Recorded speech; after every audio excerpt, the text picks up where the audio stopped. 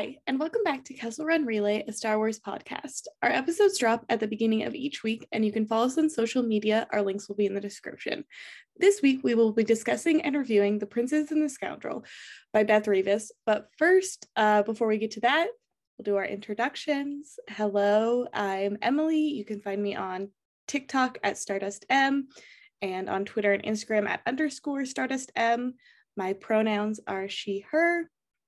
And my brainworm of the week is Rogue One re-release being a thing and me not being able to see it because every theater was 150 miles away that was showing it from me. That was one of the most foul jokes that I think the universe has played in history. That's a hate crime against you specifically. Yeah. Truly. I was like, what Star Wars deity did I piss off? It's Dave and John. They heard you. Dave and John are they're so mad. Because people in the comments were like, oh, the closest one was like an hour away. I was like, no, I would have driven an hour for this. It was like 4-hour drive for me and I just couldn't. Yeah, that's a bit much. Even for Rogue One. I figured can't really justify a drive that's longer than the movie itself. That's fair. About the trade-off there. Hayden? Absolutely. So, hello everyone. My name is Hayden. I use she, her pronouns. My brainworm of the week, I have two. So the first one is just Death Star IG-88B, or no, C, and the Dengarification of Shrek. So let me explain. So I am currently reading a book called Tales of the Bounty Hunters. It's a Legends book. It's basically like an anthology of just what the five like main bridge bounty hunters were doing right before and right after the events of Empire Strikes Back. So the Death Star, IG-88C Death Star, is basically IG-88 clones himself and then decides to take over a facility to facilitate a droid revolution. And he has 4 copies of himself. There's A, B, C, and D. A is the main one. B is the one we see in Empire Strikes Back. C is C and D are both together, and they both get blown up by Boba Fett. I lied. 88B is the one we see. In Empire Strikes Back, and if you see in the background of Empire Strikes Back, in the Ugnaught scene, you see like an IG-88 head. That's supposed to be IG-88B, and then IG-88A is like the masterminds of the whole shebang. And he basically takes over the computer core of the Death Star and like uploads his consciousness to the computer and becomes the second Death Star. So at the end of the story, it's basically like him about to get blown up by the rebels, which is very funny. Now, the Dengarification of Shrek came about as I was reading the Dengar story of Tales of the Bounty Hunters, which Dengar in Legends, I can't take him seriously. There's like this passage about how like swift and strong he is, and I literally had to stop reading the book because it made me laugh so much. He also refers to himself in the third person, which is ew. It's very funny. And then the Dengarification of Shrek is basically the plot of this short story. Spoilers for Tales of the Bounty Hunters, Payback, the Tale of Dengar, if you really care. Basically, Manaru, who was recanonized in Bounty Hunters, I think 14 is when I went on her Wikipedia. It's Bounty Hunters 14. Basically Manaru is about to become this like warlord's lover, and Dengar has to kill the warlord, and apparently he has to save Manaru from the warlord, which is basically like the plot of Shrek. So Shrek technically plagiarized the Dengar story in Tales of the Bounty Hunters, and that is my brainworm of the week for this week. Liv, why don't you introduce yourself? You didn't say your social medias. Oh oh my god. Well, my social medias are in fact TikTok is taika.ytd, And then Instagram and Twitter are MCUITD. So now, Liv, why don't you introduce yourself? Before I introduce myself, I just want to say, Manru, I'm gonna get you out of there. I'm gonna get you out of there. You are too sexy for Mhm. Dengar. He does not deserve you. No, if I have to read a Dengar and Manru makeout session, I'm literally putting the book down and not picking it up. But anyways, yeah, you're continue. so valid for that. Anyways, hi, I'm Liv. You can find me on social media at Olivia Madala everywhere. I use she, her pronouns. And my brainworm of the week is Han Solo. Specifically, Han Solo saying sweetheart. Because I rewatched Solo last night and I rewatched Empire Strikes Back today. So good lord. No thoughts. That man. Yeah. Yeah. I got a lot of love for that man. Mm-hmm. The only man at this point in my life. So true.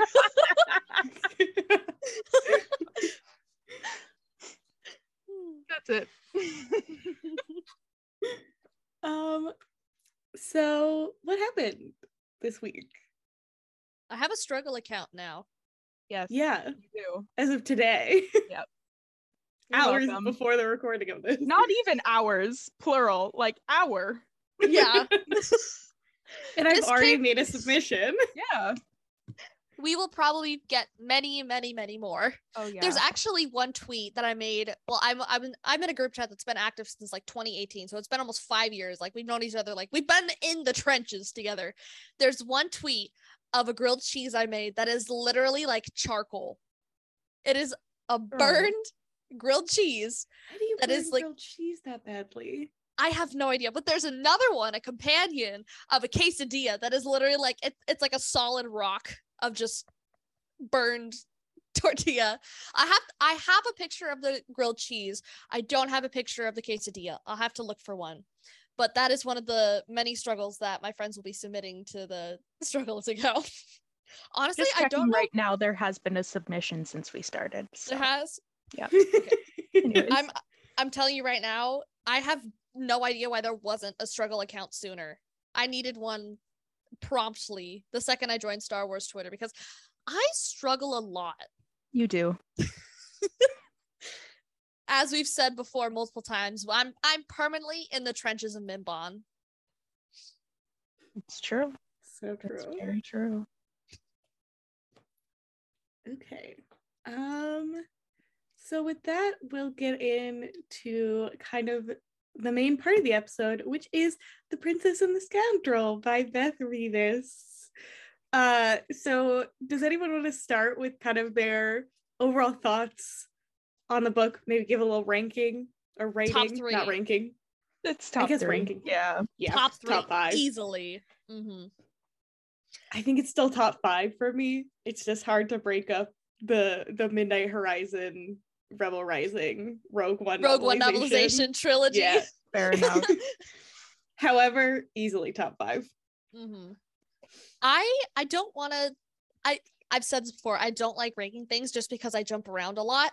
But I'm pretty sure either this or Shadow of the Sith is my favorite Star Wars book. I think this might actually, now that I think about it, like Shadow of the Sith was more interconnected to other media than other books I've read, and like I liked the characters, but The Princess and the Scoundrel has like my top 3 favorite character of all time, plus even more connections to other media.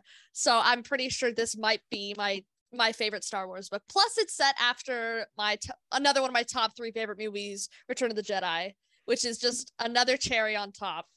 This is such a book for the 3 of us. We're like, we don't like fan service unless the fan that's being serviced is us. So true. But like it's good fan service. It's good fan service. It's fan service that makes sense.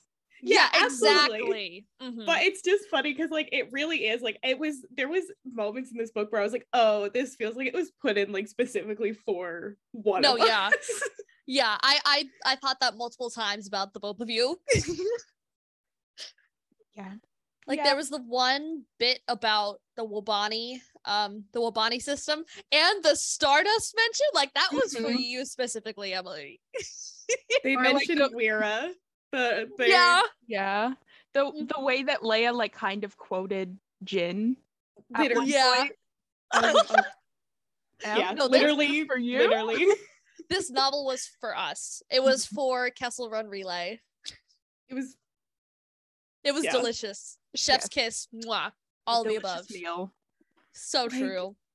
Oh, I don't know. If people don't like Han and Leia, if you read this book, you'll like Han and Leia. Mm-hmm. This is like really probably the most perfect thing that could have been done for their relationship. Absolutely. It's so wonderful.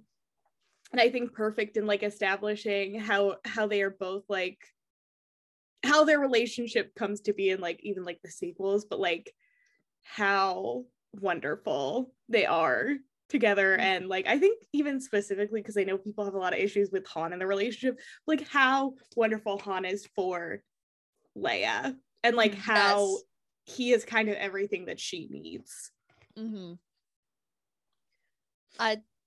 Chef's kiss. That's all I can say. I will also say that the dual narrating in this book, the fact that they have both points of view and it's not just from one person's point of view is like masterful. And I really don't know how I would feel about this book if it was just from one person's point of view. So it was a great executive choice to have the 2 points of view, not opposing, but showing the two different sides of balance. Yeah. Favorite moment of the book? Oh Lord. I think the wedding. The wedding for me, absolutely.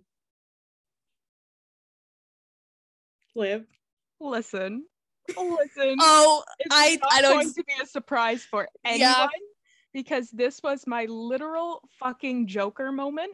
I need you to picture this.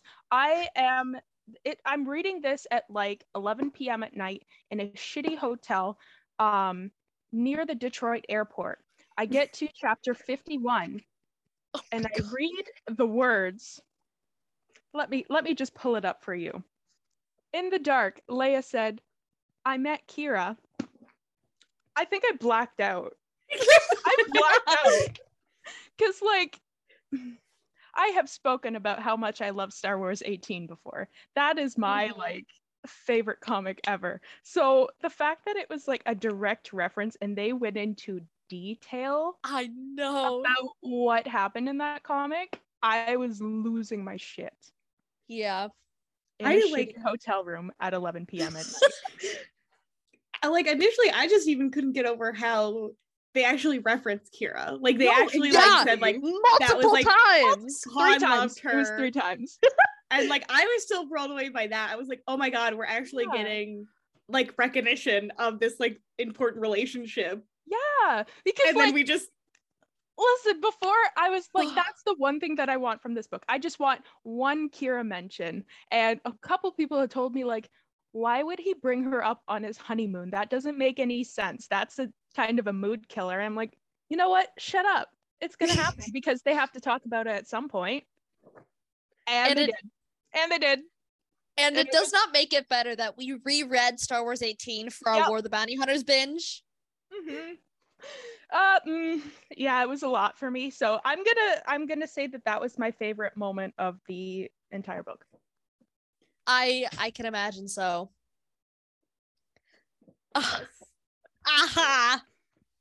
Literal Joker moment. I think my favorite, like, it's so small, but I think my favorite moment was when Han says she's perfectly capable on her own, but he just wanted to make sure she knew she didn't have to be. Yeah. I just love that. I feel like that's such a perfect encapsulation of like Han completely understands Leia is capable of doing everything that she needs to do on her own, but like he wants to be there to help carry the burden. He wants to support her. And like it's just so sweet. And like to have him like recognize like, oh, she doesn't need me. However, I want her to know that she has me. Like yeah. They understand each other so well. Yeah. Yes.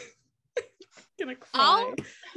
I will be honest, Han and Leia were not like one of my favorite relationships in Star Wars, but after this book, they've jumped up there. Like unless maybe in like Lost Stars, but we really don't get a lot of like interpersonal like thoughts about relationships, especially like major relationships like this one. They're just like kind of there and we're like, oh, okay, they're there. But now that we get to see like the inner workings of the relationship and how they relate to each other, it's just Beth Revis. Yeah. I mean, I knew this was gonna be good just based on how she wrote Hader and Jin in Rebel Rising. So to have her be able to have like a whole book just about a relationship and really know into the romance, I'm so happy that they had her write this. Yeah. And I generally don't know anyone else who would have been able to do this. Yeah, I was thinking about it, I was like, oh, I wonder, like, I was initially kind of surprised that Claudia Gray wouldn't write it because she had written Bloodline and Leia, Princess of Alderaan.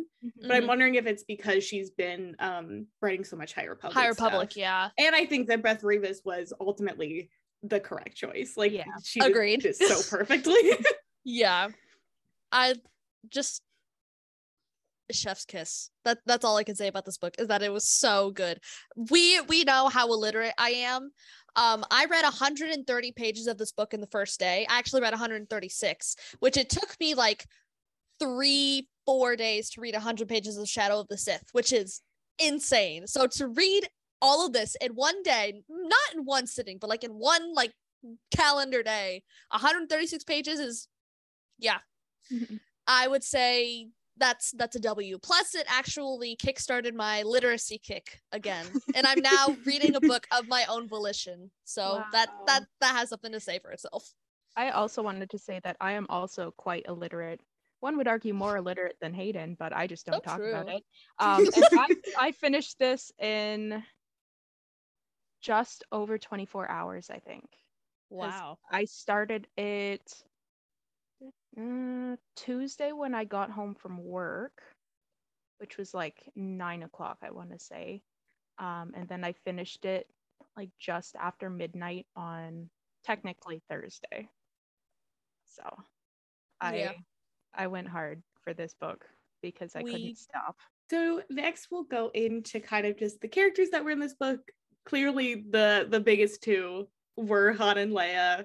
It's also, I put them separately in the notes, but it's kind of hard to talk about them separately. Yeah. Based on just like, you know, what this book is. So let's talk about them. We all know me. Legends Hayden is prevalent. She does not like women. However, this book elevated my love of Leia very, very, very much. And I think it's also because I haven't read either of the Leia books before. I haven't read Bloodline or Princess of Alderaan. But this book made me appreciate Leia a lot more. Like, we knew she gave everything she had to the Rebel Alliance, but to see her kind of step back and like take a moment for herself and think about what she wants for herself and what she's really giving over to the Alliance, that she slayed. She did slay. God. Yeah. It was really interesting to see her grapple with her identity in this book too, and like her relationship with Vader, and even Luke at some point. But God, like all the Vader stuff was just so heart-wrenching. It hurt. It physically hurt me. I was so happy that like she was allowed to be so unapologetically angry at Vader, because I think this is my hot take, but I think sometimes people in the fandom kind of are like, don't really talk about enough how much like Leia truly had despised him because of what he did to her. And I appreciated that this book was so upfront in it. Like, he tortured me. He you know, he chopped off my brother's hand. He blew up my planet. Like, I don't have to forgive him. And she doesn't, and she shouldn't, in my opinion. Yeah, like, if Luke wants she to should not. him, that's fine. But also, Luke knew a very different Vader than Leia knew. Mm-hmm. And I also appreciated, you know, we see this in Bloodline a little, but to see like the actual moment of her telling Han and Han being like, I don't care. Mm-hmm. Yeah. Like he never has kind of any doubt that like she is good, and it doesn't matter who she's related to because she's her. And like that's all that really matters to him. And I think like that's so wonderful then when you tie it into Bloodlines and like his like steadfast, like, oh, I knew, I just didn't care. Mm-hmm. And like, and how that's exactly what she means in that moment. Like, it's just somebody who is willing to be like, okay. And yeah. like, I love them in this book. Just, man. Oh. And then the one part, going back to what you said about her being unapologetically angry, is I think it's when she actually finds Vader's like burial pyre, and she there's literally a line like that's like she lets the rage flow through her and she allows herself to be angry. Like, just all of the moments about Vader in this book, because I think they do go into this in Bloodline, but other things, we really don't see her grappling with her relationship with Vader at all. And we obviously focus mostly on Luke because that was in the movies. But this book, even as little as it was mentioned, it really gives us insight into just like her, obviously her relationship with him, but like what he did to her and its lasting effects on her relationships and on her relationships with people, her job, and her figure in the Alliance and in the galaxy, which hats off to Beth Rebus, man. Yeah. And like on the flip side of that, I really appreciate how much Bale and Brea were acknowledged. Oh my god. I mean, it was heartbreaking, but like from saying like, oh, Vader's just ash here, but like Bale is Stardust. Bale is Stardust. And then at the wedding, when she feels her mom putting the sword on, and she feels her father like giving her a kiss, and like I sobbed hysterically. Yeah, me too. That was actually the picture I sent of me crying to you. That was that part. Yep. Yeah. That was too much. Beth Rebus, you are my enemy for that. Yeah. Truly. I cannot handle that. But any mention of Bale and Brea, I was crying like immediately. It was bad. Like, and then on top of that, this like constant acknowledgement that like Han has like, oh, she just wants to help these people because she lost her planet and she like doesn't want to see it happen to others, and like this complete understanding that he has of like her and her motivations because he's been there since she lost her planet. And like I know in Bloodlines she mentions that like Han was such a big like support for her and Luke after the whole thing, like after A New Hope, like basically he stuck around and was like there for them when they didn't really have anyone else to be there for them. We're so totally normal. There's a moment in the Han comic, the Han Solo title from is it 2015 or 2016? 2016 when Han comes back from this mission. So he basically goes on like a mission for the rebellion, but it's not really the rebellion because he's not like outwardly associated with them yet. And he's back from the mission and he's talking to Leia on terrace alone, and they're like sniping back and forth, and then they both like let the argument dissipate. They both stare out at the stars, and then you can see, I think the last panel is like their fingers slowly moving to like touch each other's, which yeah. And it just goes back to what you were saying, is that how he was always there for them and he was always a support system for them, which I need to read the Han comic again. Good God. Yeah. Best you good? So well. This book was a lot. Like, it was a lot. I love Han Solo so much, man. And this book just It was a Oh lot. god. One of the standout Han moments to me was when that guy was talking about kidnapping her. Oh and he's my just like, god. oh, like, we can fucking, you want to try, bitch? Yeah. Like, That was so funny. it's so funny. But also, like, it's so interesting because then he has all this, like, resentment about, like, he's talking about helping the Empire. And it's really interesting to see him process that of, like, well, you know, like, I get it. I've done stuff for a paycheck, but I've never done that. And, like, and even having, like, I thought it was so interesting having then the Lasat there. As, like, this, as this balance of, like, he's talking openly about helping the Empire with a general in the rebellion and a Lasat whose entire homeworld has been destroyed by them, and just not realizing, like, what he helped. Yeah. Fuck that guy. And then it's actually funny when he mentions, like, losing the award to Urso, when you know that, like, Galen did know what he was doing and, like, specifically tried to right the wrong that he did. Yeah.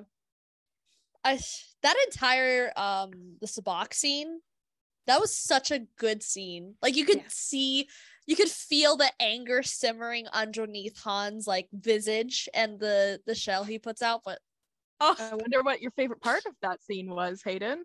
Oh, we can definitely talk about that.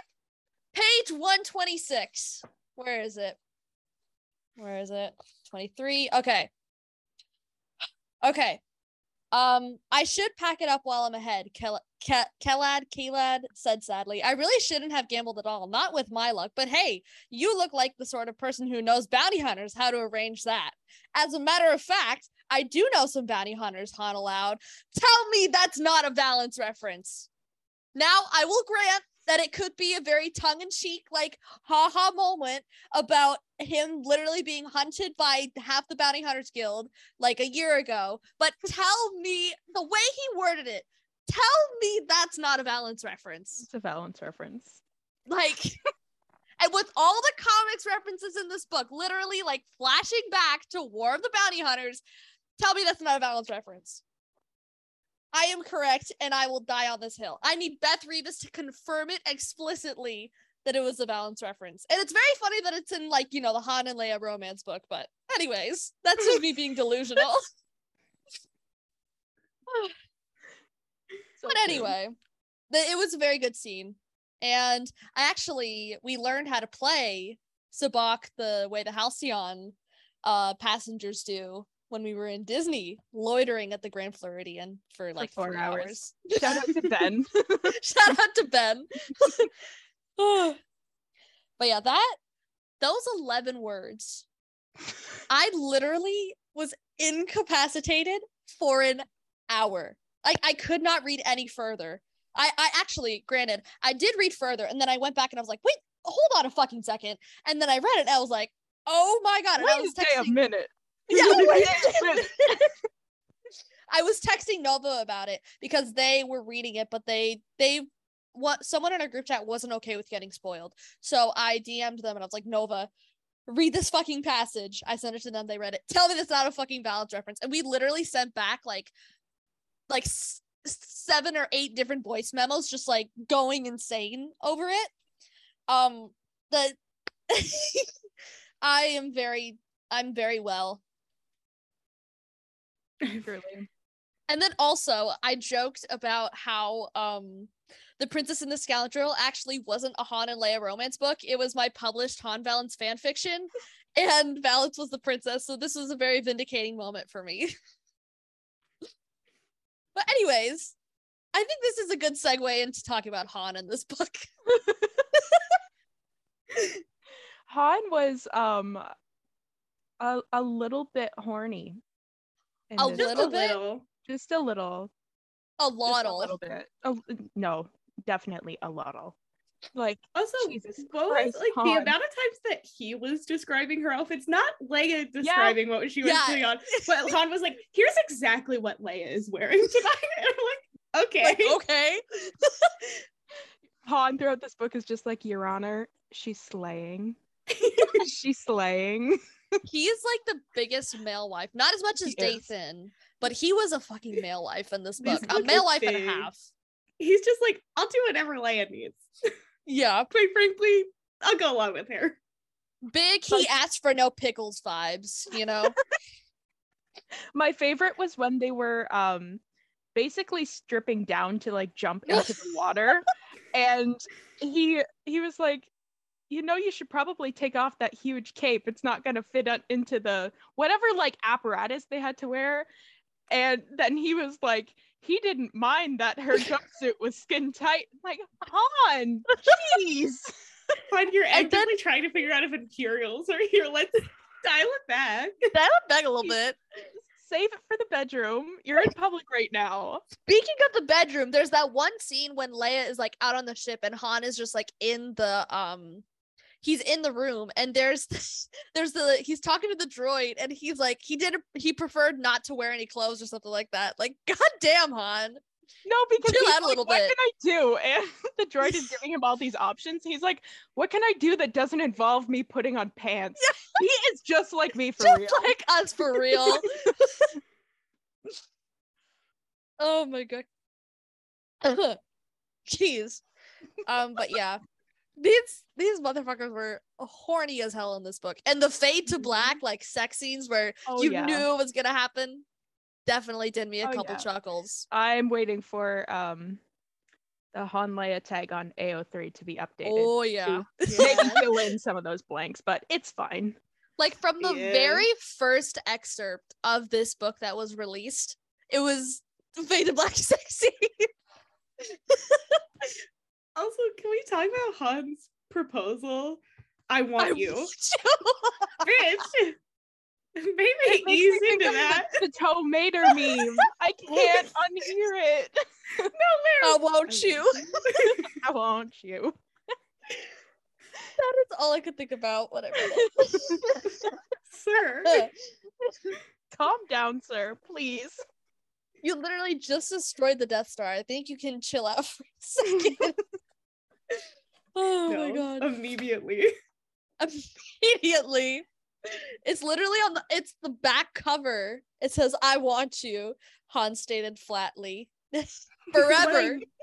What I need to know is which one of these times resulted in the conception of Ben Solo. Yeah.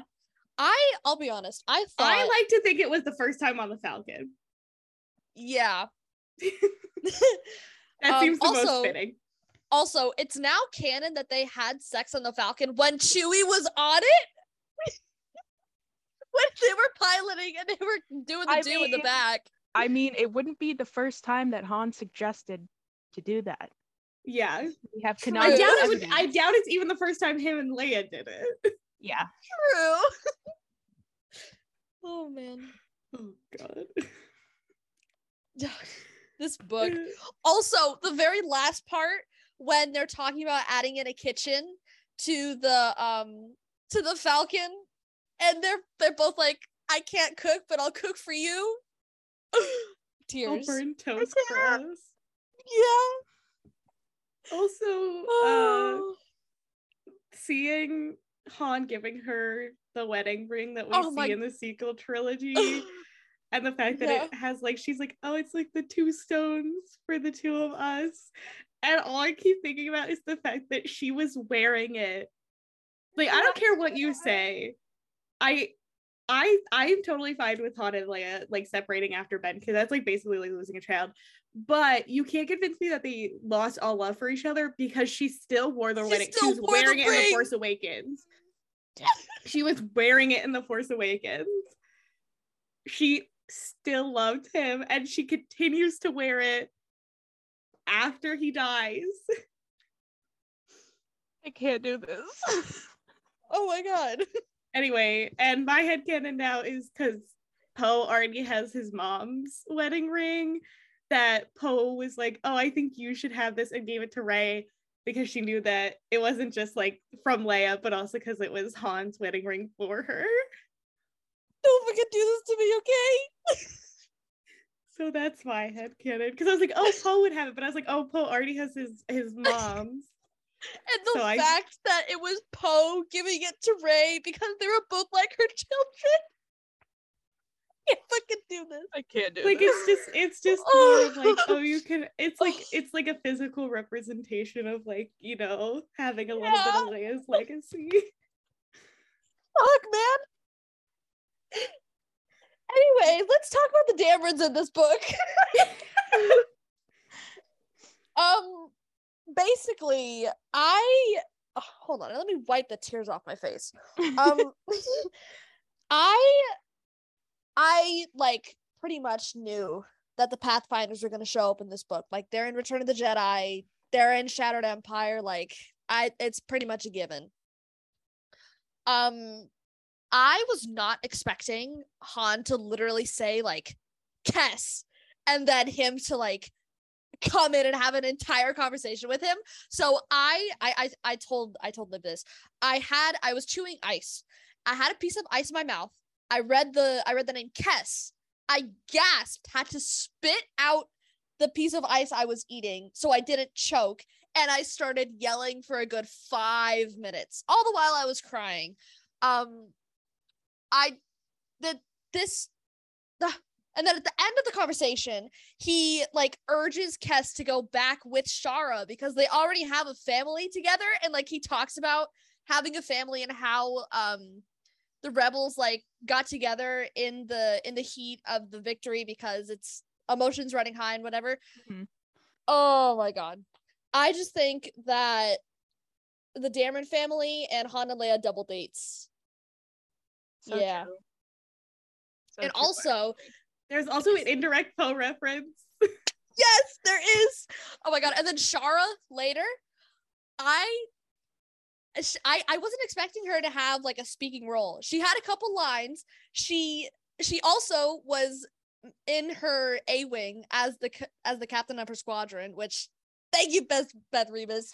I love the Dameron family so much. I love them a lot, and I really need to reread Shattered Empire after this because I need to look at it with new eyes now. But anyway, that's my Dameron family rant over. Continue.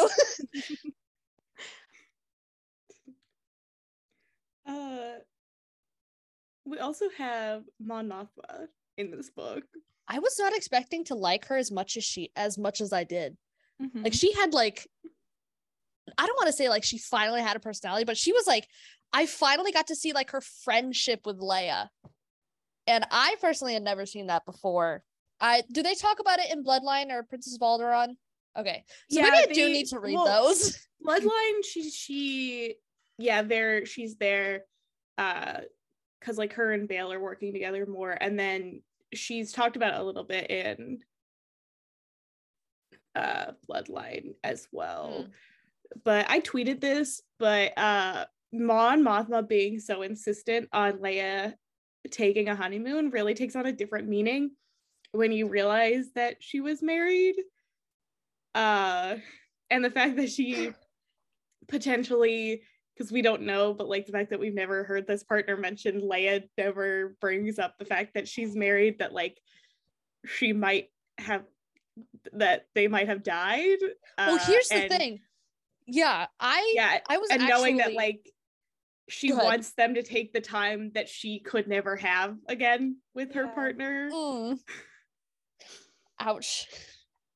I was actually thinking about this when I was rewatching Rogue One yesterday, but because we saw the Andor trailer beforehand, this is more like going into Andor speculation, but I promise this is related. Like, what if her robes and like her like curtain-like things, what if that's like a Chandrillan symbol of mourning? And like, you know how she has like all those elaborate, intricate, ornate dresses in the Senate? Mm-hmm. Like, what if the Empire kills her husband and then she cuts her hair kind of like a Viking, almost like, you know, those traditions.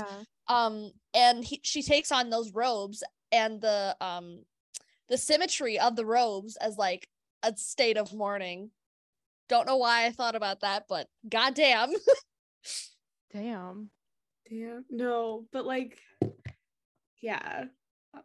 Mm-hmm. And like, I don't know, just the whole thing of like knowing, like thinking about if they have a good relationship was like, granted we don't know, but if they did have a good relationship, Mon Mothma also knowing what it means to have a person like that to like find reprieve in, especially like given the position that she and Leia are in. And then that connecting to kind of like Leia's whole struggle of trying to find a balance between her like public life as like a Rebel Alliance figure and now this like private life that she's trying to build with Han, and him being this kind of like escape from all of it. And like I wonder if Mon Mothma's like husband was the same way, and that's also why she wants Leia to like be able to like hold on to Han. Ouch. Like, and especially when you consider that like she says like, oh, Mon Mothma was like a sister or like a mother to me. Ow. And if Mon Mothma doesn't have kids, like that's like so sweet to think of her kind of like, you know, adopting Leia after she lost Bale, and like especially given that she's like one of the people who like knew him like personally, knew both Bale and Breha really personally. I can't. Like she visited Alderaan and like had dinners with them.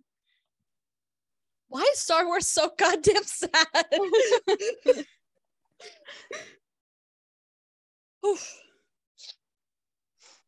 Oh man. Well, kind of similarly to Leia, Lando is Han's support system in this marriage. Does anyone want to talk about that? Because to be honest, I really don't remember exactly what happened. Oh, I do remember what happened is the fucking jacket. That shit was so funny. Where he gets him into the new jacket and he lies and tells him it's Alderaanian, and then Leia's like, no, it's not. That's not. He just wanted you to wear. He just wanted you to wear something nice. I don't know. That's a very Lando thing to do. Oh yeah. I will say, if you go back, I fucking said, oh, I bet Lando gave him a nice jacket because he didn't want Han wearing his old clothes. I said that when we saw the cover. I joked about it, and I cannot believe that's actually what happened in the book. 100% true. Like, that is exactly what happened. He said, you can't wear your old clothes. They're so bad. I do like Han being canonically beefier than Lando. Yeah. It's so true. So true, King. Beefy man. I just like that Lando tried to throw a bachelor party for Han, and then it was overtaken by Ewoks. Like immediately. My favorite is also that Lando like barely has any reaction. He's just like chill. Yeah. Swag. Anyway, what a fun day that was. See you at the wedding. Also, can we talk about how at the wedding how there were like Ewoks along with the rebellion people? Like on one side of the aisle it was them, and then the other side it was Ewoks. That was probably a lit so ceremony. The way that the one like hijacked the ceremony, like straight up hijacked it. He's like, you're done. It's my turn now. You're done. You're done. Sick. I love a sick Warwick Davis reference as a person who has been both in Return of the Jedi and Solo. We love to see it. Solo Phantom Menace, like he has. I think he's been like everything. 5. Yeah, I think. Yeah, good for him. Good for him. We needed that. Yeah. And then we have Luke, who we see him offer to train Leia in this book. That's another thing I wanted to talk about is like we see Leia make the decision to start training with Luke, which I've never seen that in any piece of Star Wars media. I was very excited to see that. And I think I love the fact we can go back to Luke, but this is kind of tangentially related. But I love the fact that she realizes that she wants to train to become a Jedi because she feels a connection with like the big things in the ocean, and she asked for help and they gave it, and she wants to be even more than that person, that figure in the rebellion. She wants to be able to help in a way that others can't and use the gifts that she was given by her father, who used it for evil for good. which yeah. And I really liked seeing her struggle between like, oh, I have this gift, but I'm also not, it doesn't seem like it's coming as natural to me as it did Luke, but also like, I don't want to become my father, and I'm scared if I go down this path. Like, it's all like, I like being able to really see her like process through that. And then, you know, I think it's good then to see the beginnings of her processing through that for herself, because you know that one day she's going to have to process through that with Ben, of like this fear of, he's force sensitive, he could end up like Luke, but he could also end up like Vader, and like that being something that she has to be scared about and worry about. Yeah. God, this book was so fucking good. Sorry, going back to talking about Luke now. I guess he was I don't want to say her shoulder to cry on, but he was her support system after he burns Vader, and he comes and finds her. He like talks with her about it, and good for her for saying she doesn't want to talk about it, which like, yeah. He was her support system.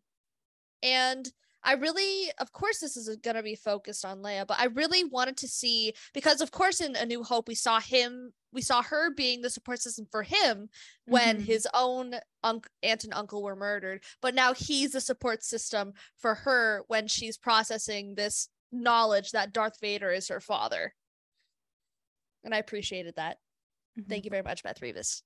And I appreciate him just being so supportive of like her getting married in general, and like knowing that like, you know, this is what she needs and what she deserves. Like, she deserves this bit of happiness after all that she's had to endure. Yeah. Oh. Sad.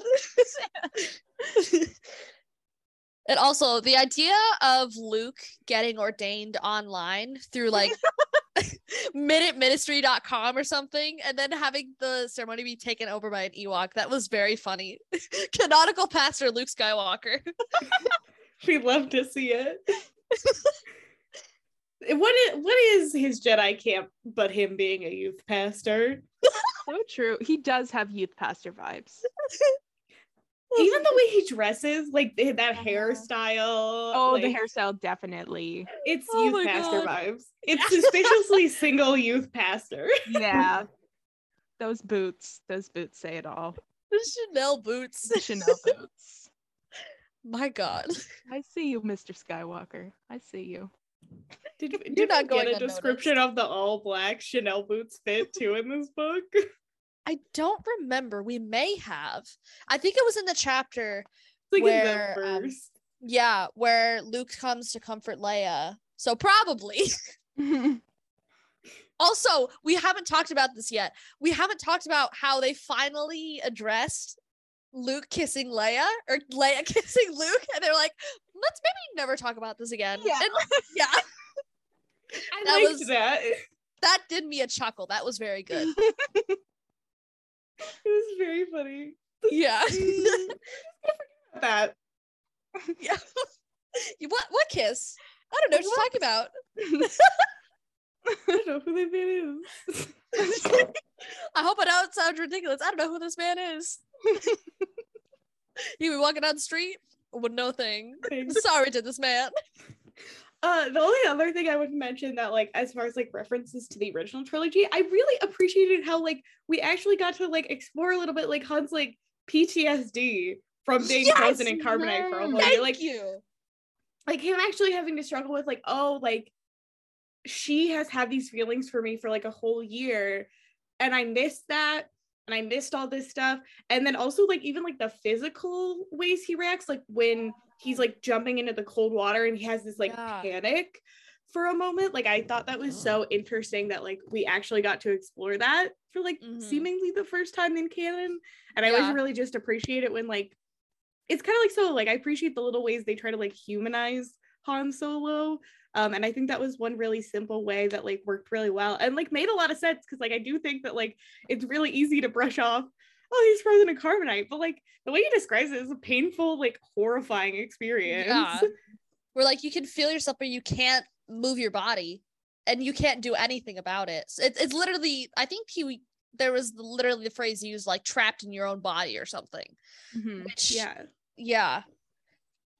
And then unfortunately, we did not get Leia talking about the War of the Bounty Hunters events to him, not directly, and we didn't get to see his reaction to how much he was bought for, which is 1 million credits. So I would have paid 1 million credits to see, but we get to see him process the fact that, like, he was gone for a year. Like, he lost an entire year of his life being stuck in carbonite for literally doing nothing, and that made me very sad. A lot of this book made me very sad.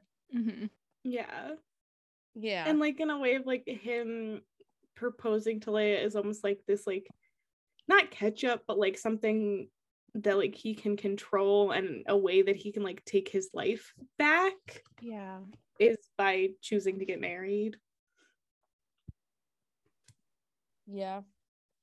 And I don't want to say his proposal was, like, rushed or anything like that, but it was overdue, I think. And that's why it may have sounded so clunky and, like, so rushed, because Leia's probably been thinking about this for the past year since he's been gone, but this is still, like, maximum 3 days after he's been frozen out of carbonite. So he still has those feelings of admitting that he loves her very fresh. So especially with, like, the war, as we've said before, emotions are running high. This was definitely a spur of the moment decision, and I think it was the right decision to make. Yeah, and this whole, like, in the whole thing they talk about where it's like, oh, the opposite of, like, war is, like, love. So, like, this is the way for them to, like, kind of do the opposite of what they've been doing for the past couple of years. Yeah. God, I fucking love this book. Like, everything about it is just so good. Yeah.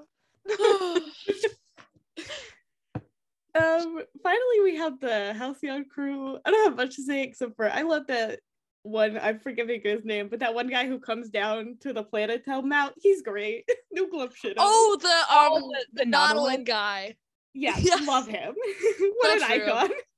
I liked Leia's little like aide. I thought she was cool. Yeah, she was great. Okay.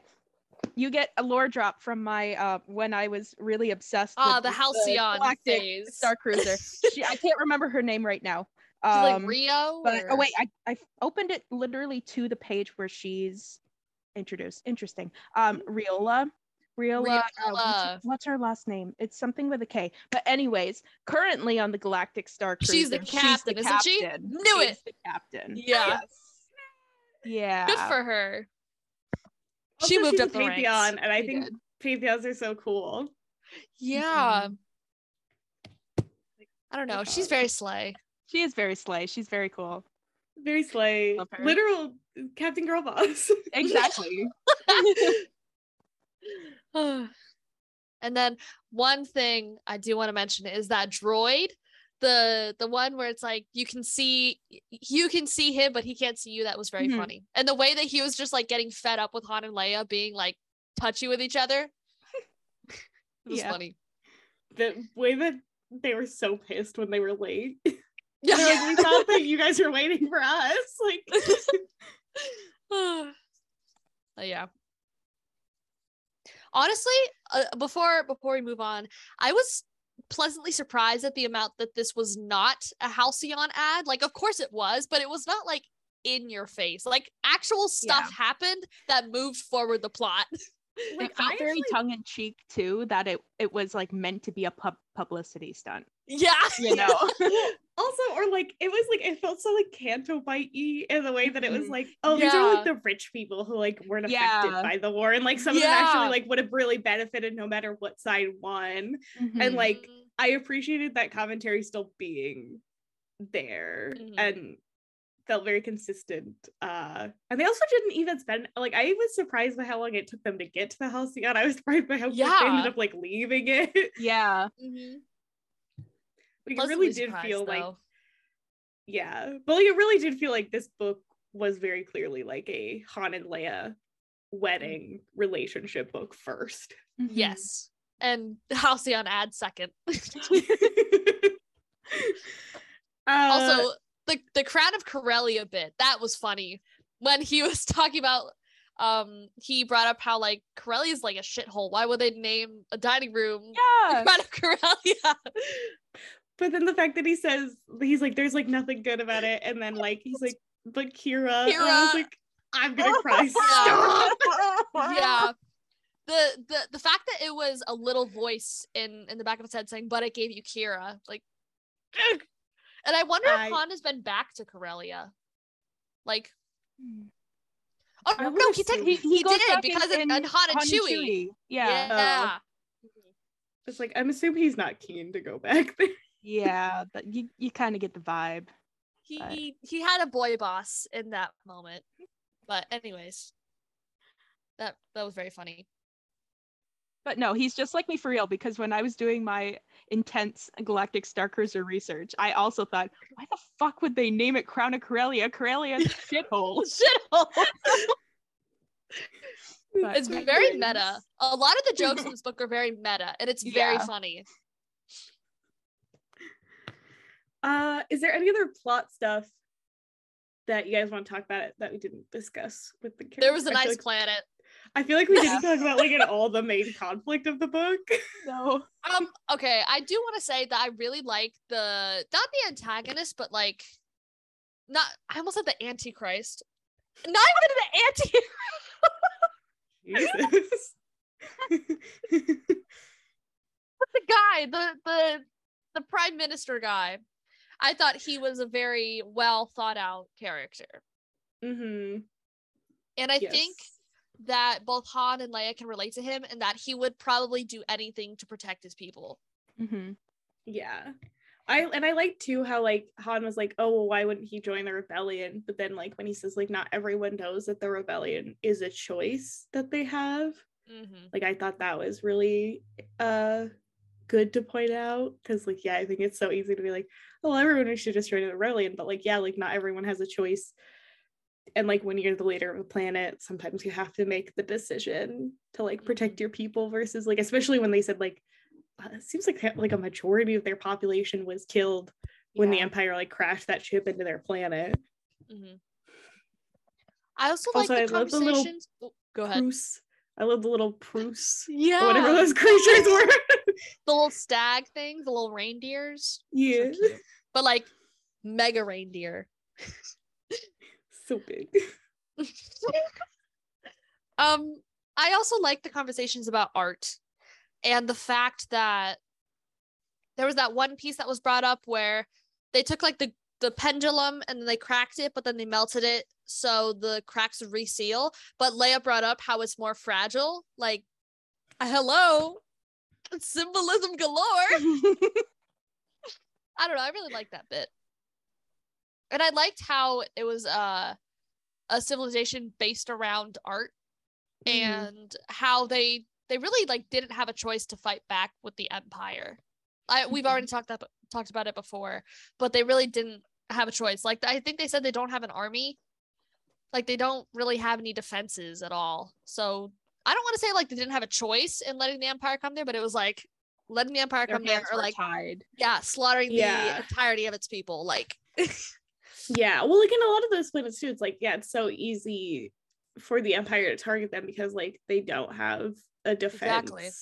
They don't have like help from other planets or like resources, whatever, like all that.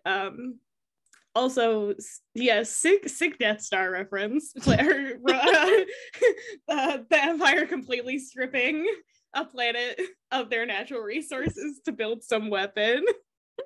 So true. Connections to other Star Wars media, obviously War of the Bounty Hunters, Star Wars 18, of course Rogue One, the Stardust mention, Leia Princess of Alderaan. I think we can go into detail. The Saw Gerrera-ification of Leia. It's easier to pretend Imperial flags weren't there if you didn't look up at them, but that never made them go away. Beth, I see what you fucking did there. I was losing my fucking mind. Urso being directly referenced. Yeah. That was one of the moments where I was like, Emily's gonna lose her shit. Yeah.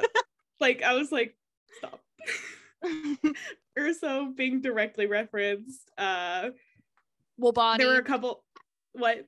The Wobani. Yeah, Wobani, yeah, that's also a Leia Princess of Alderaan connection because they actually describe her going on that mission there. So that was cool. And then, of course, her saying she was wearing like Wira pearls. And that being where Saw's base is. That's like only the second time it's been mentioned in another book besides Rebel Rising.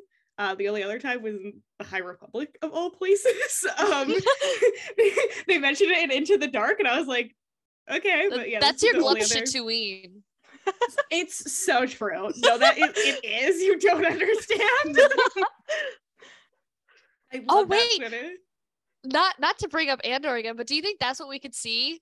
Could we get like a live action like Planet of that, or have they moved on?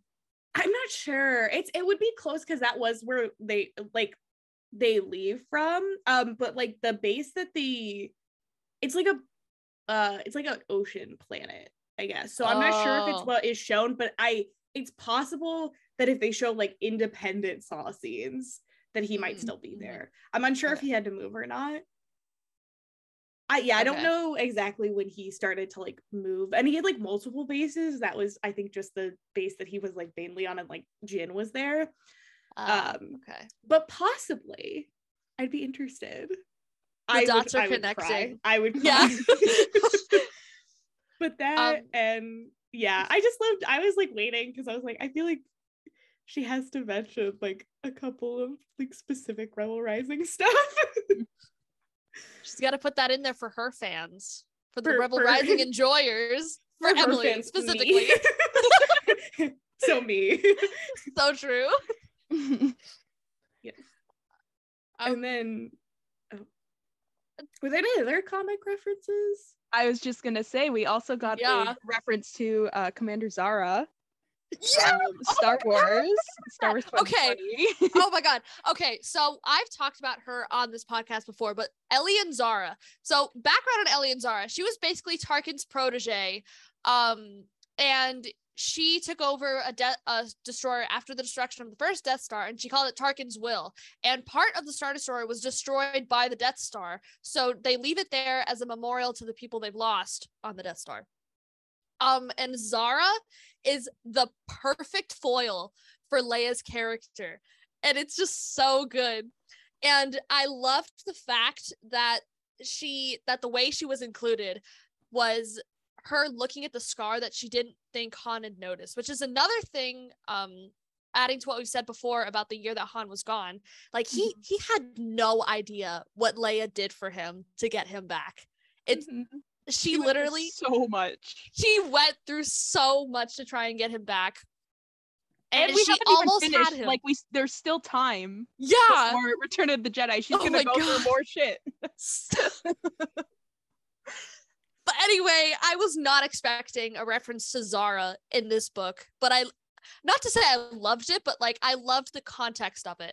And I wish we saw a little bit more about them talking about what it was like in that year apart from each other. And I wish Leia had told Han what she had done to try and get him back. But that's for the post Return of the Jedi slate of comics. So I will be the Joker when that happens. Yeah. I was like, my guess is she couldn't do too much because it's still like actively ongoing. Yeah. True. But yeah, Zara reference, mwah, chef's kiss, loved it. Did go insane once I realized it. I remember you texted me, is this a Zara reference? I was like, yes, it is. I was Leonardo DiCaprio pointing jiffing all over the fucking place. But that was a big Leonardo DiCaprio point and jiff moment. Yeah, we've already talked a little bit. You guys about... take the Leia Princess of Alderaan stuff because I have not read that yet. Yeah, you should. Yeah, the reference to, we already went over like the mission that she was on, and then also like the mention of like her test and stuff.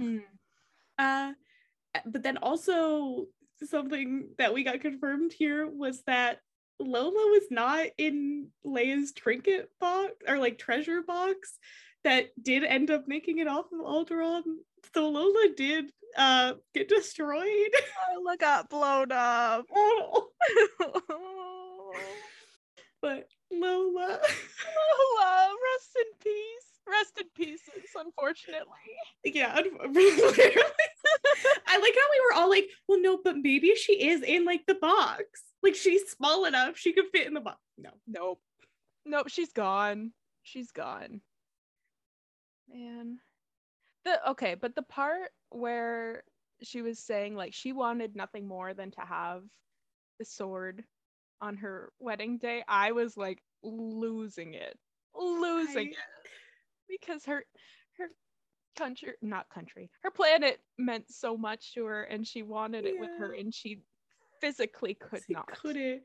Like, and even just talking about like, didn't she like ask Mom Not that she's like, do you think they'd be proud of me? Yeah. And I was like, how could you even ask that? Of course they'd be proud of you. Like, and then also like mentioning about, I always love when they mention about like Brea and like her mountain, like, and how she was like, oh, she basically like gave herself to the planet. Like I always love when they reference that, so I was so happy to see that here. The only thing I was a little surprised we didn't give a nod to was her first boyfriend. Yeah, I can't remember his name, but yeah, Here, it's something with a K, right? Here. Is it Here? I think so. Like I was a little surprised, especially because they did reference Kira. I kind of expected them to maybe like be like, oh, but I also get it. The way he like the way things ended. Whoops. No spoilers because Hayden hasn't read it, but hey, I listen, the comic book store in San Diego, I'm going back in like 3 weeks, and I think I'm gonna go on Saturday when I get there and get settled in. They have a hardcover Leia Princess of Alderaan that they've had since I've been going to the comic book store, since I moved out to San Diego last year. I'm going to get it. That's actually where I got my Most Wanted book too. You probably just jinxed yourself. You're gonna go back and it's not gonna be there. Damn it. They're also the besties that got me the Kenobi poster board for free. It's like huge. I don't have any room for it in my dorm room, but I took it anyway because this you took 12 Andor I posters? was just about to bring that up. I think I have a little bit of a problem because I took 12 Andor posters because I don't know. You have to make no explanation. You have to make a 12? TikTok with that sound where it's like, I took 9. Yeah. Except it's 12. I don't know. We're so well up here in the old noggin. It's definitely. The hibernation. It's like you're a squirrel. Yeah. Taking a few for the winner. Well, just in case. You should share them with your besties who did not receive. I am absolutely going to. I asked you guys if you wanted 6 of them. We don't I need one for myself. I'm good with one. What if you want 6 of them? Why would I want 6 of them? Because what if you want to do like an Andor poster wall? I don't know. I already have 4 prints of Cassian. I can't. Yeah, like if you're talking to the Andor stand and she's like, nah, I'm okay. I just need one. I just need one. Maybe we're a little bit crazy, love.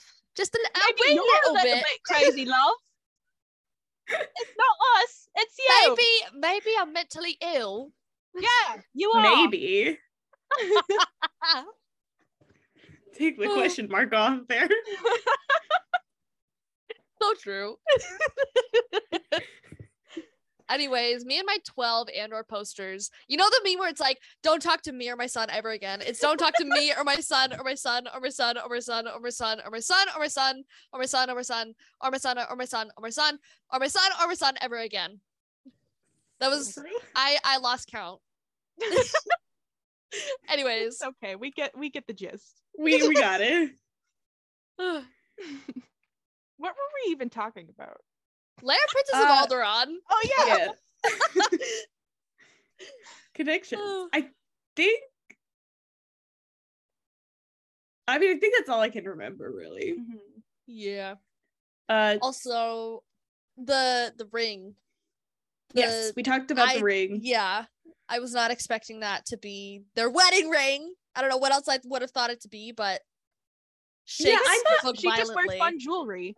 Yeah, that's what I thought too. I was like, maybe I'm stupid because I asked my sister and she's like, yeah, I knew that was her wedding ring. And I was like, am I stupid for not realizing that was her wedding ring? I thought that was just a ring she was wearing.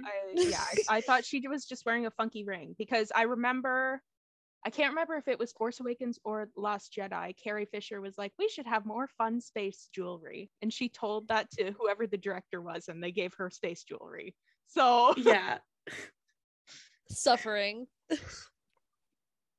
But now I want that ring, like, desperately. But wait, did the ring fell off her finger, didn't it? When she... No, that was the tracking beacon. Oh. No, that was the ring that was of the vine from the ceremony. No. I'm talking about like in Rise of Skywalker. Like when her hand, like, did it fall off? No, yeah, that was... I don't think it fell off. No, I think it just... I think you're thinking of the Last Jedi when the tracking beacon falls out of her hand. Okay. Yeah. I could just be hallucinating again. Because you can, or at least before. Like you see it when she, like, in the Rey hug, you see that she still has it on. Mm-hmm. Yeah, in both The Force Awakens and The Last Jedi. Or, I mean, there is Skywalker. Yeah, I need to rewatch the sequels. As a sequels enjoyer, I need to rewatch the sequels. I think that's it for the sequels. They talk about having kids. And then they had a kid. So true. So true. And we finally understand why the name Ben actually makes sense. Yes. Yeah. So finally, to kind of close it out, how did this affect your view of Han and Leia's characters and then their relationship? I've talked about this before. Never really was a Leia person. I might be a Leia person now. Never really was a Han Leia person. I might be a Han Leia person now. I think I really needed this book to help me see into the nature of their relationship, because I'll be honest, I was very hesitant to just watching like the original trilogy. I was maybe a little more open to it in the sequels, but like watching it in the original trilogy, I wasn't super psyched about that. But I guess reading the comics and this book and just rewatching the movies over and over again kind of warmed me up to it a little bit. But they're fucking adorable and they deserve each other and they're like the perfect partner for each other. Mm-hmm. On the contrary, I am a Han Leia person. Yes, they are my favorite. So this book was my everything. I knew it was going to be my Joker. Who's your Joker? It was my Joker. In more than one way. Yeah. So it was, I loved getting to see their relationship on a bit of a deeper level, because in the original trilogy, it's very surface level. It's physical. Surface level. It's more like bantery. So you don't actually get to see them being vulnerable with each other, which it's fine for what it is, but since they do get married and like have a son and all that, you kind of need a bit more to be like, yeah, I like this relationship.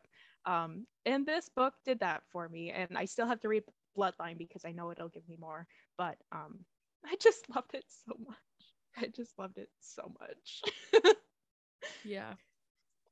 I think like Lily, I already loved Han and Leia, but I feel like this added a lot of good depth to their relationships in the best way. This Han Solo officially goes third on my Han Solo ranking list. He's such a great little guy. right up there with the Force Awakens Han, and Solo Han is the Princess and the Scoundrel Han, a king, an icon. I love him. And I also think that this was like, to me, this is another perfect example of why Leia is usually at her best when she is written by women.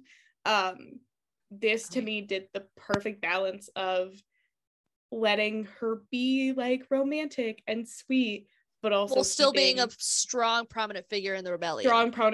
And especially after the way that her character is done in Return of the Jedi, I think this is perfect for showing that and showing, her struggles too, because I think that's something that gets overlooked a lot.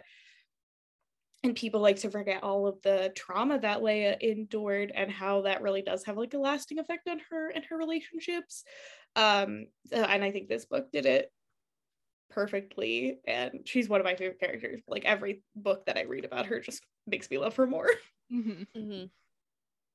She really does thrive in the books, I think. Yes. Yeah. And it's because she's being written by like women who actually care. Yeah. Okay. So basically, Kessel Run Relay gives this book a 5 out of 5 stars. 5 stars, 2 thumbs up, heart, hands, all the above. Chef's kissery on both hands, like mwah. Like if you haven't read this, go read it. Yeah. Beth Rivas, please write more Star Wars books. Yeah, please. Now I actually like have to read Rebel Rising, and I don't have an excuse anymore because I still have a book. I have the hardcover book finally. So maybe this literacy kick will last a little longer until I go to school. So yes, good news for me. With that, we'll get into Kessel Run Book Club. So first up is the comics, and from my understanding, we have quite a bit to catch up on. Oh boy, it's a jam-packed episode. So there have been 5 Star Wars comics that have come out in the past few weeks. First on the 17th was Star Wars 26 and Mandalorian number 2. We will not be discussing Mandalorian number 2 because it's basically just like a retelling of there's nothing episode to add. 2. Yeah. Sorry. And then the none of us that are came out, reading it. Yeah, none of us are reading sorry. it. I'm only having it for my collection. But anyways, the comics that came out this week, which is the I don't know the date of when it came out, 24th, is Hyperspace Stories number 1, Darth Vader number 26, and Dr. Aphra number 23. So we will start off with Star Wars 26. They also got a new cover artist to be doing this set of Star Wars, or this arc of Star Wars, and holy shit, this cover is incredible. I'm literally going to go back and get another one so I can put it on my wall, on my comic wall in San Diego. So true. But they also got a new interior artist for this issue, which I'll be honest, I really like the other artists a lot. Mm-hmm. And I was very nervous about switching artists because the last time that the Star Wars title switched artist, it was Salvador Larroca, and we all know how this podcast feels about Salvador Larroca. And I had looked up his art before, and he also did, I think he did Ms. Marvel, and then he might have done Moon Girl and Devil Dinosaur comic. I don't know for sure, but I know for sure he did one of the Ms. Marvel series, and I was worried that his art wouldn't fit like the tone of this title, but I was proven wrong. Ooh, it was fantastic. Mm-hmm. I cannot wait to see how he does the other characters. And also Yvonne Verlaine. I love how he draws Yvonne Verlaine in this issue. Also, Wedge Antilles shows up. Shout out to Kels. I think I'm gonna convince them to read Star Wars 2020 because I need to, because Wedge shows up a lot. Yeah. But anyways, this issue, we haven't even gotten to like the actual plot of the issue, but basically the plot of the issue is 2 Crimson Dawn sleeper agents in the Empire working on a top secret project get activated by Anti-Q. Also, I'm obsessed with how they call Kira Anti-Q. Anti-Q. Anti-Q. I love that. Slay. Slay, yeah. So true. But they get activated by Kira, and they have a family. Like, they have a family living on this thing in this black area, or what is it, the dark zone, I don't know, whatever the CIA does, but but they have to not defect because they were never really a part of the Empire, but they have to escape the thing they're building without getting found out by ISB or whatever. And it turns out that the project they're working on is the second Death Star, which someone brought this up on League of Comic Geeks. Like, we might finally get to see many Bothans died to bring us this information in canon, which makes me very happy. And I'm very glad that Charles Soule is doing it. We know how I feel about our buddy Charles. Oh, yeah. Bring the pod, Charles. So true. I love this issue. I really liked how it showed the nuances of the Crimson Dawn sleeper agents and how they function in the state of the Empire, because we've gotten a couple Crimson Dawn sleeper agents. We got the one in War of the Bounty Hunters 5, and then we got a couple when Kira met with Leia in 22, whichever that issue was.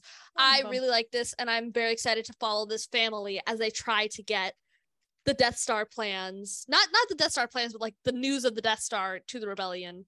Very excited for that. Liv, what do you think? I've already talked too much. I really, really like this issue. I honestly think I like this artist more than the last one. Really? I don't know. There's something about the style that one thing I will say is that the last artist's style got a little repetitive, and I kind of like this one is like more lively, you know? Yeah. It's more like stylistic, but I think it works with the tone of this. Also, Yvonne Verlaine is very... I love Yvonne. Very beautiful. Please kiss me on the mouth. Smoochable. Yeah. But yeah, just I kind of wish, like, they're doing the whole Crimson Dawn sleeper agent. I wish they would have brought this in sooner when they were doing the Crimson Reign tie-ins, because it made it a tie-in. Yeah, but I'm excited to see where it goes now.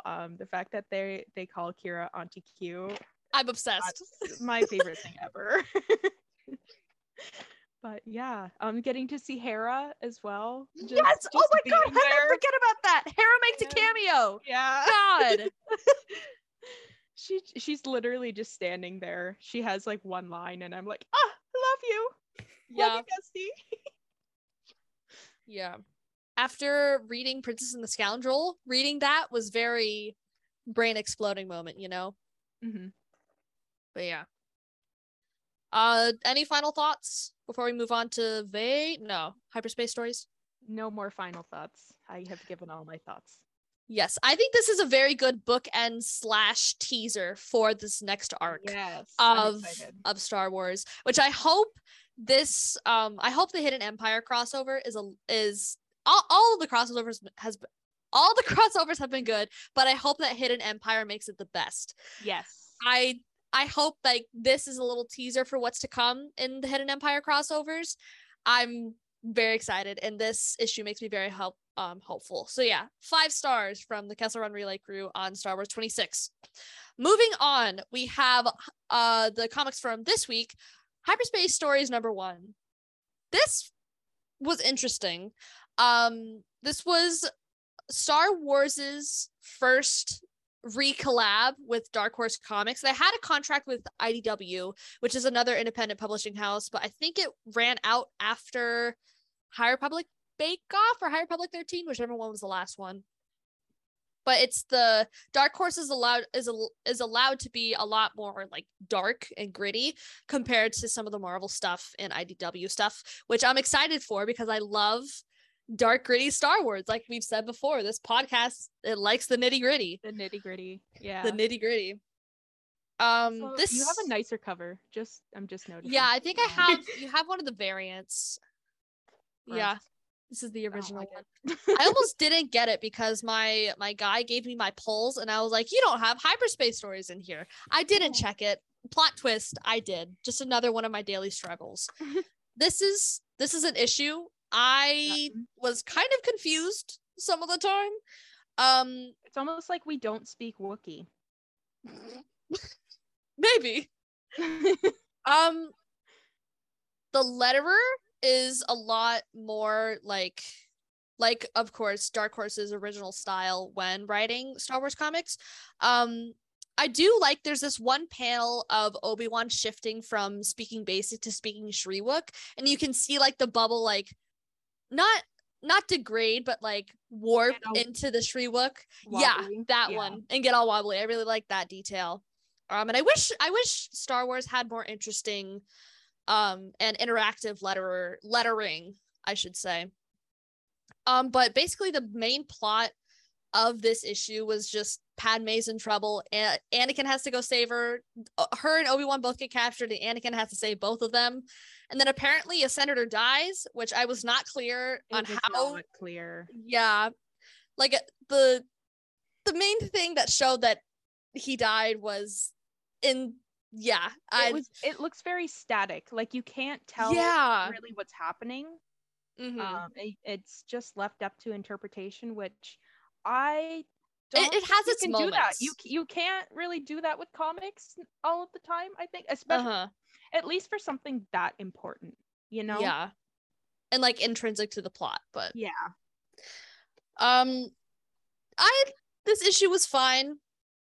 It's an issue, and I'm excited that the main overarching verdict on this comic is that I'm excited that Dark Horse is back doing Star Wars and we can get more nitty gritty. Liv, do you have any final thoughts before we move on to Vader? Not really. I don't know. I didn't expect much for this, but it didn't do much for me, if that makes sense. I'm excited to see where it goes, but I wasn't necessarily impressed with this. I would like to reiterate that this is not a prequels podcast by any means, and this was very prequels based. However, I think it's like a Clone Wars episode. I was literally just gonna say it feels like a Clone Wars episode. And like I like the Clone Wars. The Clone Wars is my favorite Star Wars show, but I don't know what that was. But anyways, just going into like the overall thoughts on the series and the future of the series. I love Star Wars anthologies. And actually when we were at Disney, the cover for the 3rd issue got released, and it's a Finn and Poe issue. So like I'm really glad that they're matching overalls. And I'm very excited that we get to see anthology series are really great for Star Wars because we get to see a lot of stories from a lot of different time periods. Like I'm pretty sure there might even be a High Republic one. I'm not sure if that has any problems with like the IDW contract that they might have and how it can't switch over into Dark Horse, but there might be there. But I'm very excited for the potential of the series and just like the little tidbits it might give us. Like we've already talked about it, like sequel trilogy content. It's Star Wars, in my opinion, has been severely lacking on sequel trilogy content. And it just goes into this conversation that I think we've had before about how Star Wars is shying away from making sequel trilogy content when it should be doing the exact opposite and making a lot of it. But yeah, overall, I'm intrigued as to the future of this series, and it gets a middle thumb for me. Yeah, Hyperspace Stories #1. But now we can move into Vader, which Vader also got a new cover artist for this continuing arc. And this artist's covers, I don't know if you've seen the previews just on the timeline or on Marvel.com or whatever. It is insane. Like the cover of 26 is basically Vader formed out of sand. And the title of the issue is Into the Sand, but I can post it. I posted the cover before. I've talked about the cover before. This artist's covers are insane. And then his Sabe covers, the one with Palpatine, just chef's kiss all around. And I'm very excited to get them. But going into the actual content of this issue, we've talked about this before multiple times on this podcast. We do not like this arc.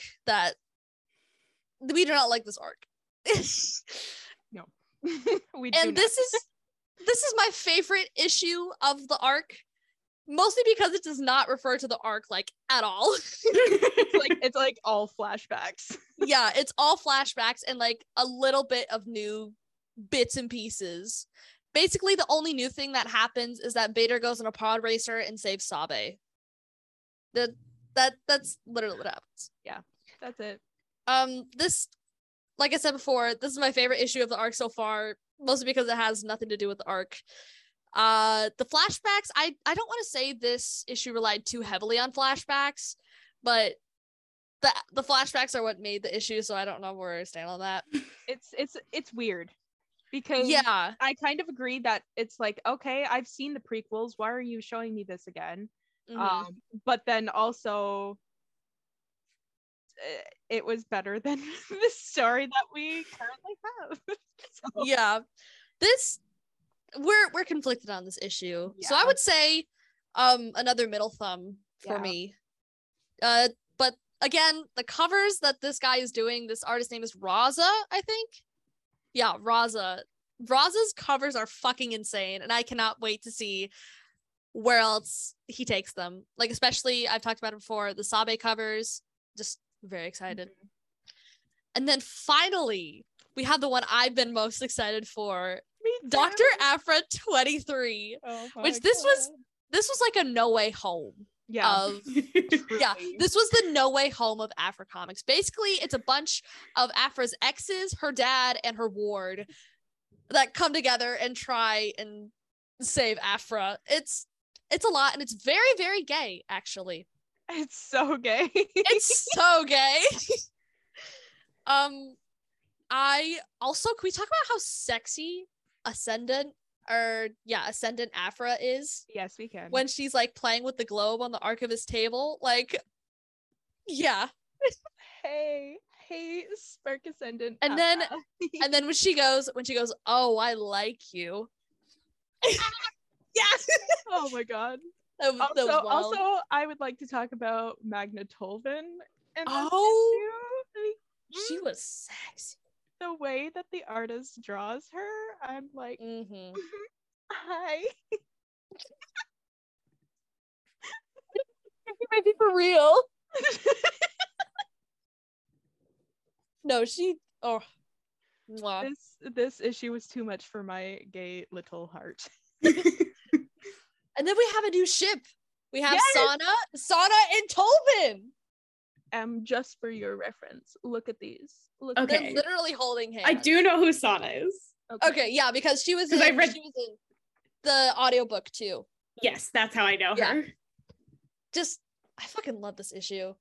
I've said this before. I love two of Aphra's exes getting together while she's going through like something. She's definitely going through something. Definitely. That's a good way to put it.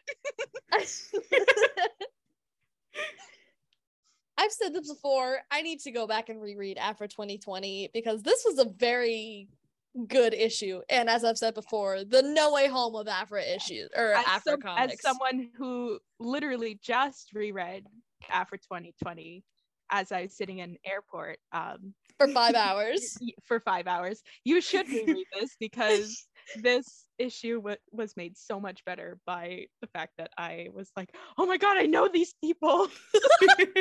Leonardo DiCaprio pointing to literally. Oh my god. It was it's so good. No worries. This issue we saw the Vermilion, which is Kira's ship.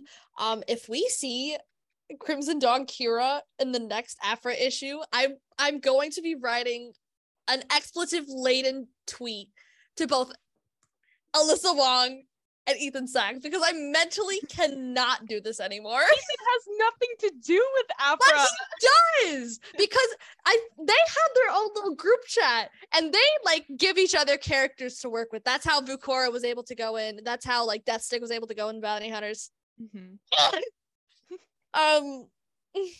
I for one welcome Kira in the next. I do not. Listen. You have to get him grid at some point. No, I'm not going just to girl actually. bossing. No, she didn't. Sorry, Legends Hated is back. Oh Legends my Hated God. is back. Sorry. I can't do this. Leave Kira alone. No, she's been through she a lot. manipulated a child. It's all in the name of girl bossery. I'm on Kira's side. Yes, thank you, Em. Thank you. I will literally stand by my canceled wife. No, sorry. Truly. Sit. No. I stand with Liv and her canceled wife. I will push both of you down into a seat and lock you into your chair. But anyways, moving on.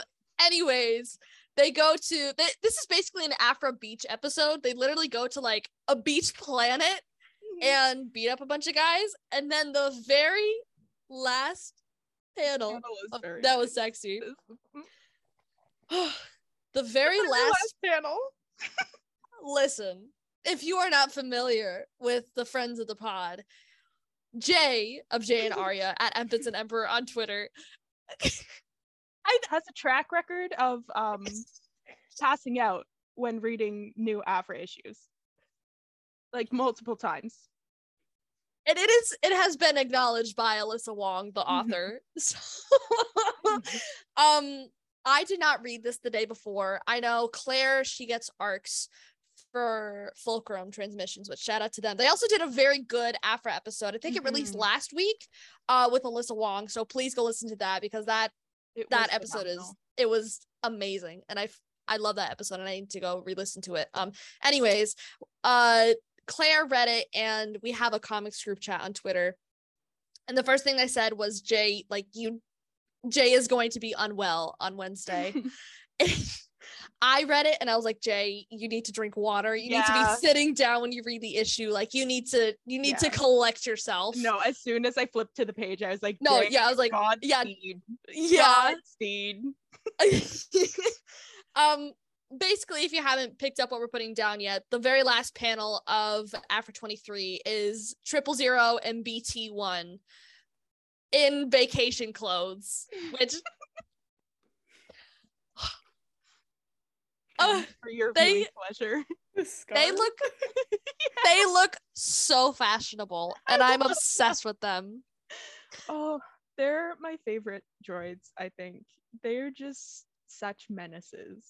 Yeah. They're like Chopper, but on steroids. Oh, you think Chopper's a war criminal? You think Chopper is a war criminal? These two are literally like violating the Geneva Convention literally by breathing. Yeah. They're literally war criminals. Yeah, they're literally war criminals. Like, not even joking anymore. This issue torture was people for fun. I love them. Yeah. I love them. For reference, 000 is basically just like a really fucked up C-3PO in that his core programming was corrupted, and then he was supposed to be destroyed, but Afra said, I'm gonna put him into a protocol droid anyway. And it's don't.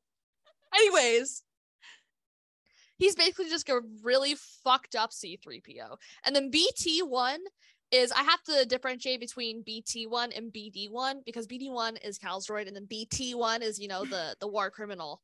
BD is the little baby. BT is a menace. True. But basically, BT1 is just R2-D2 on steroids. It's like if Chopper and R2-D2 had a baby, and then that baby grew up in a war zone. Yeah, that's a good way to put it. Yeah. Yeah. Like, you like Chopper? Like Darth Maul. Wolves. Okay. Basically, they're two fucked up little guys. Like, you know how we say fucked up little guys? Like, they're fucked up. Fucked up little guys. And that was basically the issue. It's just them getting to.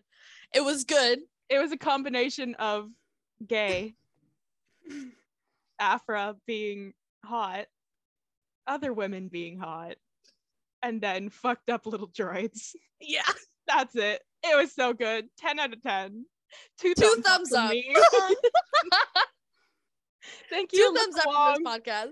Thank you, Alyssa Wong, for providing us with that good gay shit. Godspeed. Forever. This slate of comics, just overall, the past few weeks have been very strong. I know we always say that, but like, this batch was especially strong. Mm-hmm.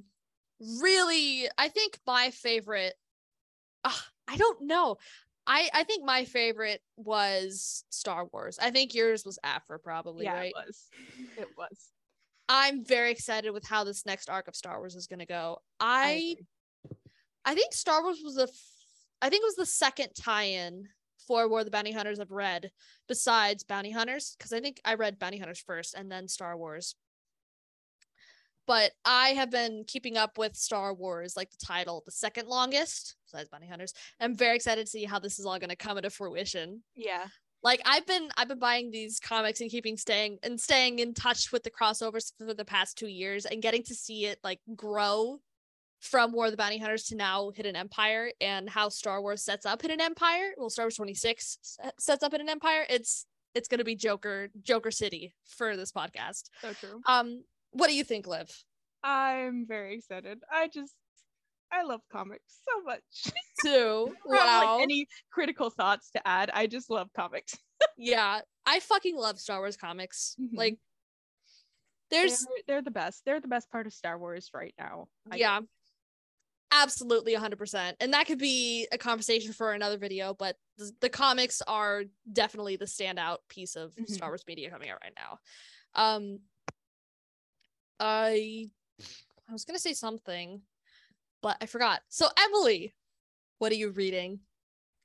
A while ago, or right before Princess and the Scoundrel, I read The Courtship of Princess Leia. It was my first Legends book. It certainly was a book.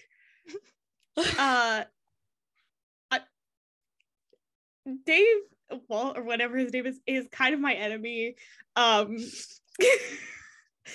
I've never seen Leia written more out of character. Like the fact that she just like allows herself to get pushed around into like an arranged marriage, and it's like, maybe I don't love Han. I'm like, the fuck are you talking about? What? I have no idea. And then Han kidnaps her to take her to Dathomir, which he won in a game of Sabacc. None of this is a lie. And then wait, no, he won Dathomir in a Sabacc game. Yep. He won Dathomir. Yep. From a warlord. Yeah. This is the first appearance of the Night Sisters, though. And so like Han kidnaps her, and she's not nearly as angry. Like she's angry to begin with, and then she just kind of like gets over it, and I'm like, no. And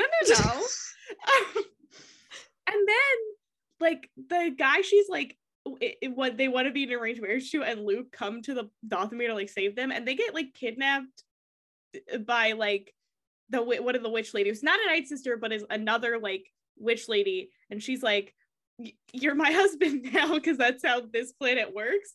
It's like a matriarchy type thing, and he's like, no, I'm not in love with you. And then she falls for the guy that Han, or that Leia was supposed to be like getting married to, and they end up taking her off the planet, and she like becomes the next queen of that planet. Once again, just some random witch from Dathomir. They're like in this fight with the Night Sisters. There's a whole nother thing with some other warlord.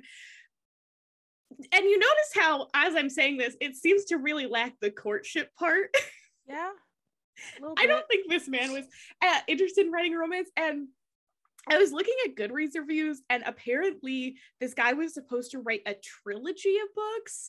So my assumption is that got scrapped, and then he just kind of pushed everything that he wanted to write into this one book. It was not good. I'm sorry. And you know what? There were a lot of Goodreads reviews that I was reading that were like, why is this like on the Essential Legends list? Like, it's not good. And then in the end, like, Leia's just like, oh, I do love you. And I'm like, the fuck? Also, Han's gonna like sacrifice himself to like take out the warlord and like the lead Night Sister. And then she like tortures him she decides she's gonna crush every bone in his body. And she breaks his like molars apart. It was like one of the most violent things I've ever read. Like truly, this book would be going, and then like something extremely violent would happen, and it like threw me off. I didn't like it. That's certainly a Legends book. They just like get married. That's it? They just get married. And it's so weird. And like Mon Mothma's like, well, maybe she should marry this guy. I was like, in what fucking world is Mon Mothma saying that? Get the fuck out of here. Also, there was a character who was like very like weird portrayal of like a fat person that like basically every time they were on screen they were like, oh my god, he's so fat and big, and I'm like, this feels like it was like very fat phobic vibes. I didn't like it. I don't really recommend it. Just read The Princess and the Scoundrel. Honest to God, like you'll like it better, because if you were in this book for Leia and Han, you didn't really get that. Kind of cool seeing the Night Sisters, but I definitely like what they did in canon more than what they did in Legends. Also, Jonathan Meyer's planet description is also very different from like what we see. It's like a forest. I don't know. Oh, but there are a lot of Rancors in it too. There are a lot of Rancors in Fallen Order. You have to fight a lot of Rancors. Yeah, they like ride the Rancors around. Yeah. So I guess they kept that element. Anyway, gotta love Legends. Anyway, would recommend. I'll give Legends another chance, but that was not. I would say start with the Thrawn trilogy. The Thrawn trilogy is like the place to start. I was like, I'll probably do the Thrawn. I have the first Rogue Squadrons book, and I've heard good things about that. So I'll try other books, but probably not by that author if he's written any. Yeah, no. Yeah, and then I am currently reading a book that just came out called Babel by one of my favorite authors, R.F. Kuang, I think is how you say her name. She wrote one of my favorite fantasy trilogies. And fun fact that I didn't know until very recently, where I was looking at The Empire Strikes Back from a certain point of view, she wrote a short story in that. And I did not know that. So I bought that because I was like, oh, well, obviously I want to read that story. So that's really cool. So she does have a connection to Star Wars. Nice. I'm not sure what story she wrote or what it's about, but I'm excited. But I'm only like 20 pages into that book. So yeah. Don't recommend The Courtship of Princess Leia. The Courtship of Princess Leia is not Kessel Run Relay approved. Two thumbs down for Courtship of Princess Leia. Beth Rivas truly saved us with this book. So true. So that is it for this week. So thank you guys. One little announcement. Oh, yes. Yes. We are having the bestie of the pod, Ethan Sachs, on for an interview, and we have a question submission sheet, because we're taking questions from listeners. We have a question submission sheet that we will be bumping on our Twitter all throughout this week. The deadline is Saturday the 3rd, so you still have some time to come up with questions. Again, we'll be bumping it just so everyone knows and no one forgets, like I kind of did. But yes, we are very excited to have Ethan finally on the podcast. And we're just excited. I'm excited to talk shop with him, you know. But yeah, that's the final little plug for today. He's still our enemy though. Don't get it twisted. Yes. So make sure to submit questions for that. You can also, if you have any just like questions for us about anything Star Wars, you could ask them on our Twitter or through our email, which will both be in the description. Besides that, thank you guys so much for listening, and we will see you next week. May the Force be with you.